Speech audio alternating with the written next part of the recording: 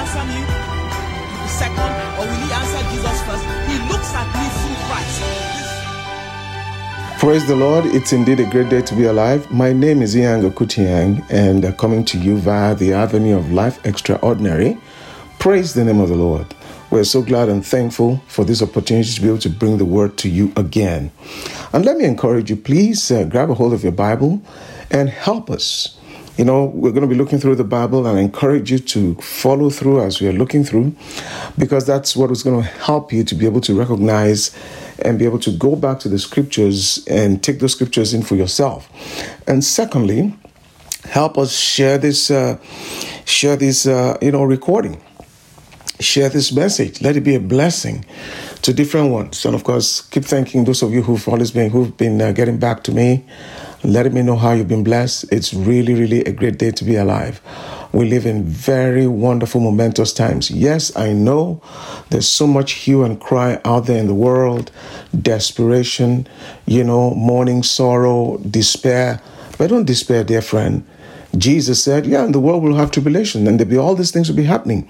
But he said, look up, rejoice. He didn't say for us to go stick our heads in a cave somewhere. He said, rejoice. Our salvation draws nigh.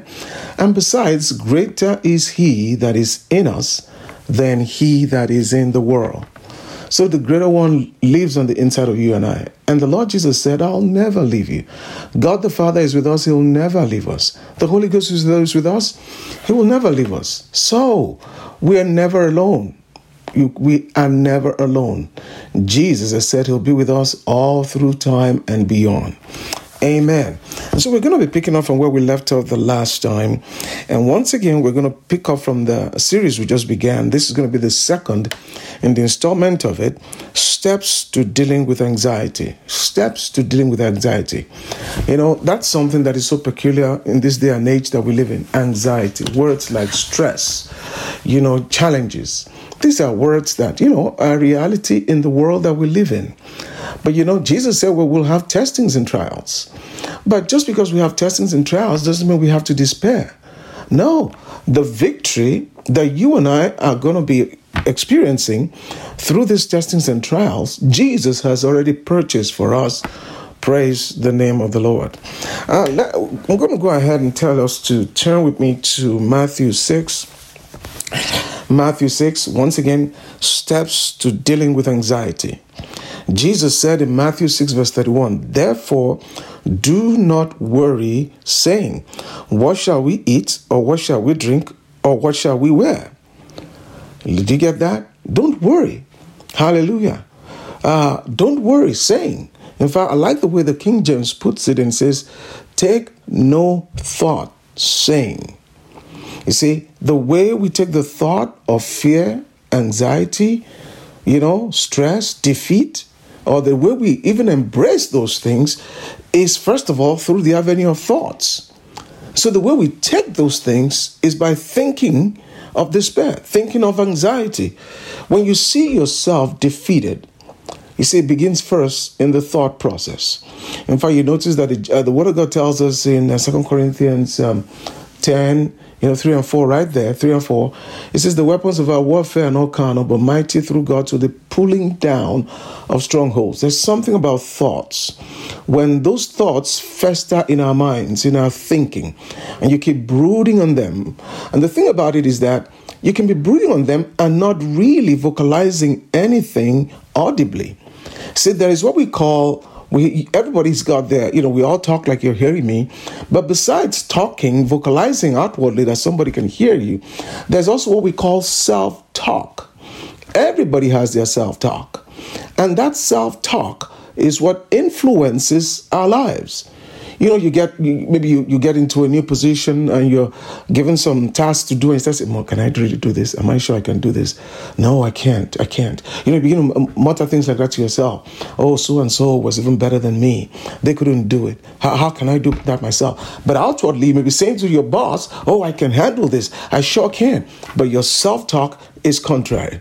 See, the Bible says, "Take no thought," saying there's something about. See, when those thoughts are going on in our minds, there's self-talk that goes with it. And Jesus is telling us here, take no thought, saying. So the way we take anxiety is by speaking to ourselves, sub-vocalizing to ourselves. Quit that. Are you following me? Don't do that. Do that no more. In fact, let me put it this way. You're not just going to be able to just quit doing that. You're going to have to replace it with good self-talk. You know, the Bible tells us in Joshua 1:8, where the Lord gave Joshua the recipe for success. He said, this book of the law shall not depart out of your mouth, but you meditate in it day and night. You know, the word meditate right there in Joshua 1:8 is the word to mutter. See, that's self-talk. You mutter to yourself. You're not talking necessarily to anybody. Yes, when opportunity presents itself, you can speak it out. Hallelujah. But it's important you speak it to yourself. And you can do it hundreds of times in a day. See, that's how do people really get into a place of stress and anxiety? That inner talk, that self-talk, that muttering to themselves, they do it many, many times again. You can't, you're going to fail. No, I can't. See, the enemy may begin putting that in your mind to begin with. But what do people do? They start entertaining it. They start brooding on it. Next thing, they pick it up and begin to speak it to themselves.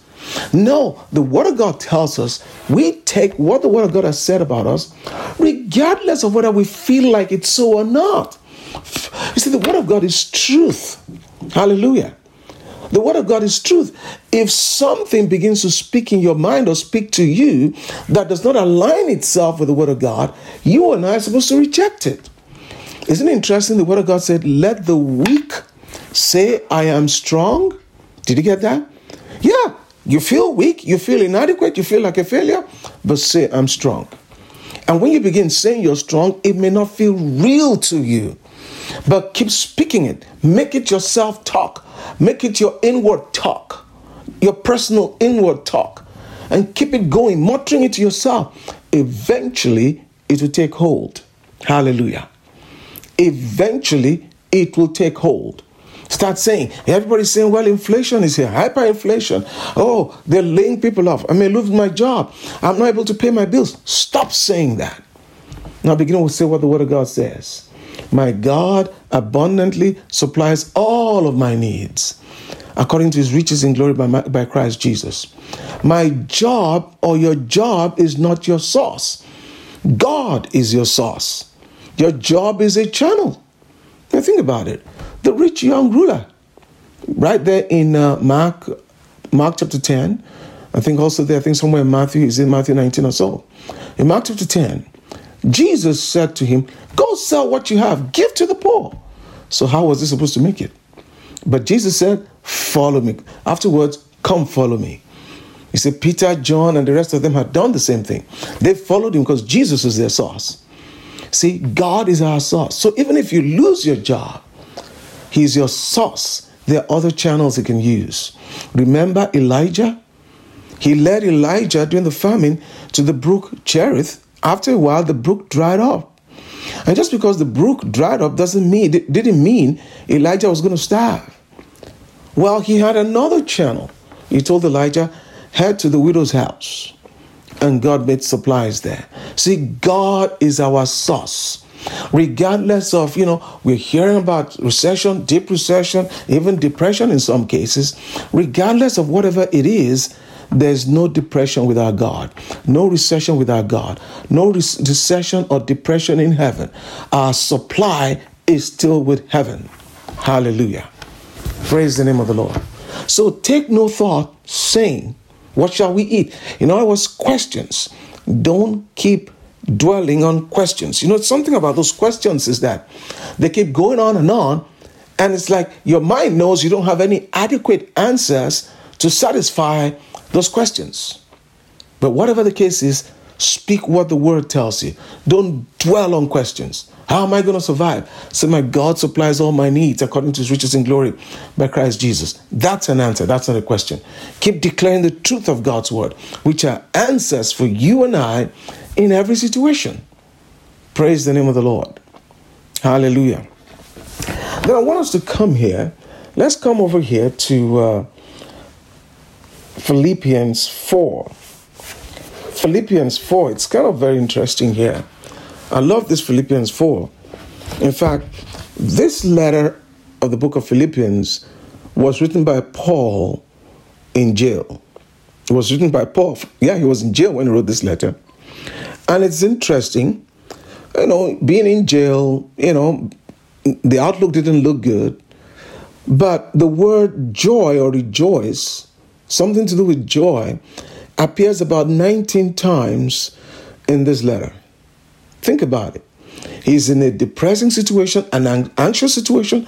Don't forget, he wasn't put in jail and people were killed. There were people being killed practically every day.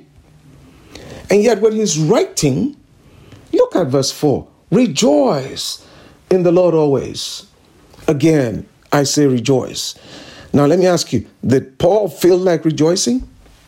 In fact, you remember when he went to this place in Philippi, where, I don't know if you realize it or not, but when he had the vision, come over to Macedonia and help us, and he got to that region of Philippi, and then he started going out to pray and preaching the gospel, and cast out the devil from this demon-possessed girl.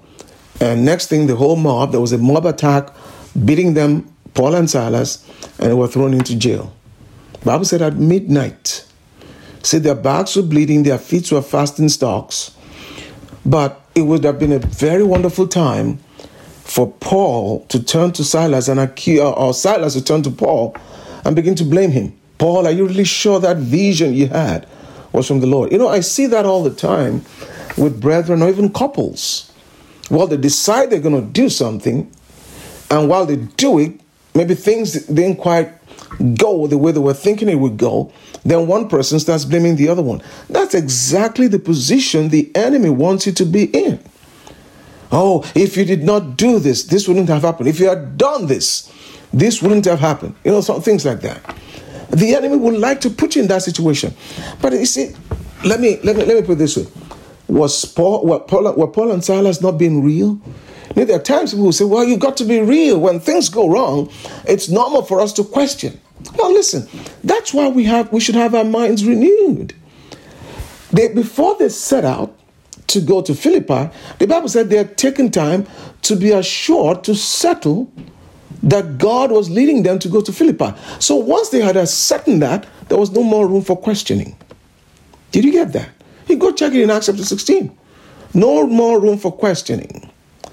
Now, when they got to Philippi and started going out to preach, and next thing they were beaten, their backs were bleeding and all of that, no blaming.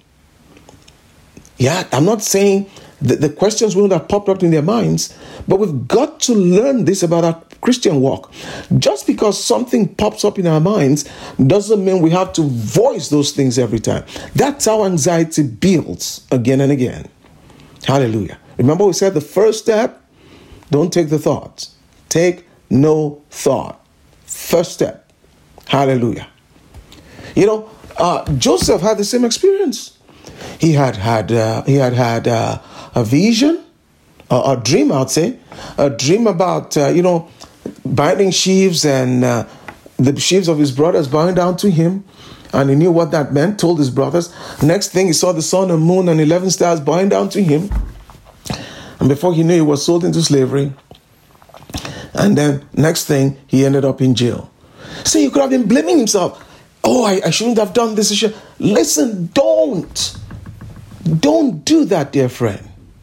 Even when it seems like you made a mistake. Didn't it seem like Joseph made a mistake? Joseph could have thought, oh my goodness, I should have kept my big mouth shut. Listen, even if you made a mistake, God's goodness and grace is far bigger than your mistakes. And God, it's not when you and I make the mistakes, not when you make the mistakes, that God discovered, oh, he's made a mistake, or that you were going to make a mistake. His grace is ahead of you. He's already made provision. Hallelujah. So even Joseph, when he found himself in Potiphar's house as a slave, and next thing, ending up in prison, we don't find it anywhere where he began to blame himself. Oh, I should have kept my big mouth shut. Oh, why did I do this? And people will sink into that. Next thing, they start repenting and repenting. Listen, there's a wrong time to repent. And you need to hear that. Yeah, there's a right thing to repent from. There's a wrong time to repent. It's natural for a young man like himself. Who knew? For you just to share your thoughts with your family. Hallelujah. But we don't find Joseph blaming himself. And many people get into this thing about, I blew it, I shouldn't have done this and that. And they camp there for days, and next thing days become weeks and months. Next thing, anxiety builds, depression, and they lose the victory. Hallelujah. Don't get trapped in that. Are you following me? So we said here, in fact, we're talking here about Paul in Acts, in Philippians 4 we began. And all through there, what do you see Paul saying? Paul said there, rejoice in the Lord. Again. In fact, read here with me in Philippians 1. In the whole of book of Philippians, we have about 19 times. The word joy or rejoicing or something to do with joy is present there 19 times. Right here in verse 3 of Philippians 1. This Paul writing from jail. I thank my God upon every remembrance of you. Did you get that? I thank my God upon every remembrance of you. Always. So he's thanking God always. In every prayer of mine. So every time I'm praying, I thank God for you guys. Did you realize that's where he was whipped and beaten by the Philippian jailer? The Philippian jailer, from what we do suppose from church history, is the one that became the pastor of the church in Philippi. Isn't it interesting that God brings sweetness out of a bitter experience? That's our God. That's our God. It says, always in every prayer of mine, making requests for you all with joy. Did you get that? Let me read that again. I thank my God upon every remembrance of you, always in every prayer of mine, making requests for you all with joy. This is Paul writing here. Did you get that? In jail, he's talking about making requests in joy and being thankful for them all the time he was praying. See, being thankful, there are things we have to do because we know to do them because they're right. He wasn't necessarily waiting to feel like giving thanks or being joyful in any of these situations. He wasn't. Hallelujah. Now we come here to chapter 4 and read here in verse 4, Philippians 4 verse 4, rejoice in the Lord always. Again, I say rejoice. Let your gentleness, one translation says, let your sweet reasonableness. People that are inundated with joy and full of joy are reasonable and in a sweet way too. So let your gentleness be known to all men, the Lord is at hand. Then it says, be anxious for nothing. In other words, in fact, the Amplified, the Classic Amplified says here, Amplified Classic, it says, do not fret or have anxiety about anything. So you see, the first step, take no thought. In other words, stop vocalizing and thinking those thoughts of defeat, of failure, of despair. Quit that. Change that with your tongue. Mutter to yourself the right things. The things of victory. What you want, the results you want to see based on the word of God. Mutter that to yourself. The second step here, do not fret. Don't fret. Have you realized something? There are times I will read something like this to people and people say, oh my goodness, Pastor Yang.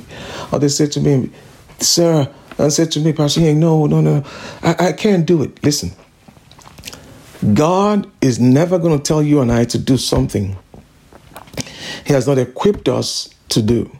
If He did that, He would be unjust. If God says to keep from doing something, you can do it. All of us can do it. I know there are times it may feel like you cannot do it, but if He says, don't do it, you can keep from doing it. That's a fact. Look at what the Amplified says here. Do not fret. You're fretting. You see, do you realize we can yield ourselves to anxiety and fretting and all of that to the point whereby, our minds want to run away with us, our knees are knocking and all of that. Grab a hold of yourself. You see, just because you feel anxiety doesn't mean you've lost it. No, grab a hold of yourself. Say, no, Ian, quit that. Hey, legs, quit that. Ian, quit that. No, I will not. Open your mouth. Speak the truth of God's word to yourself. And you may have to say it more than once and repeat it. And the key thing is keep repeating it to yourself. I can do all things through Christ who strengthens me. I can do all things through Christ who strengthens me. I can do all things through Christ who strengthens me. I will not fret or have anxiety about anything. I will not fret. I will not fret. I will not fret. I refuse to fret. I refuse to fret. I refuse to fret in the name of Jesus. I refuse to fret. You can do it. We all can do it. Do not fret or have anxiety about anything. Hallelujah. Do not fret or have anxiety about anything. Oh, do you realize what does anything mean? Anything. Whether it be your finances, your job, your children, your marriage, whatever it is. You stop and think. If you are fretting about it, be anxious. Is it going to help the situation? Is it helping you or helping your situation? It isn't. It isn't. It will change the color of your hair, put wrinkles on your face, impact your health negatively. No, you don't want to do that. In fact, it's been said that anxiety, worry, those kind of things actually have a much more worse effect on the human body than alcohol and cigarettes. It's worse off than even alcohol and cigarettes. Think about it. So if God tells us not to do something, and when God tells us not to do something, like we said, He's empowered us and enabled us to be able to be obedient. If we refuse to comply, what's that? You're sinning. That's what it is. So there's no such thing, I don't know how.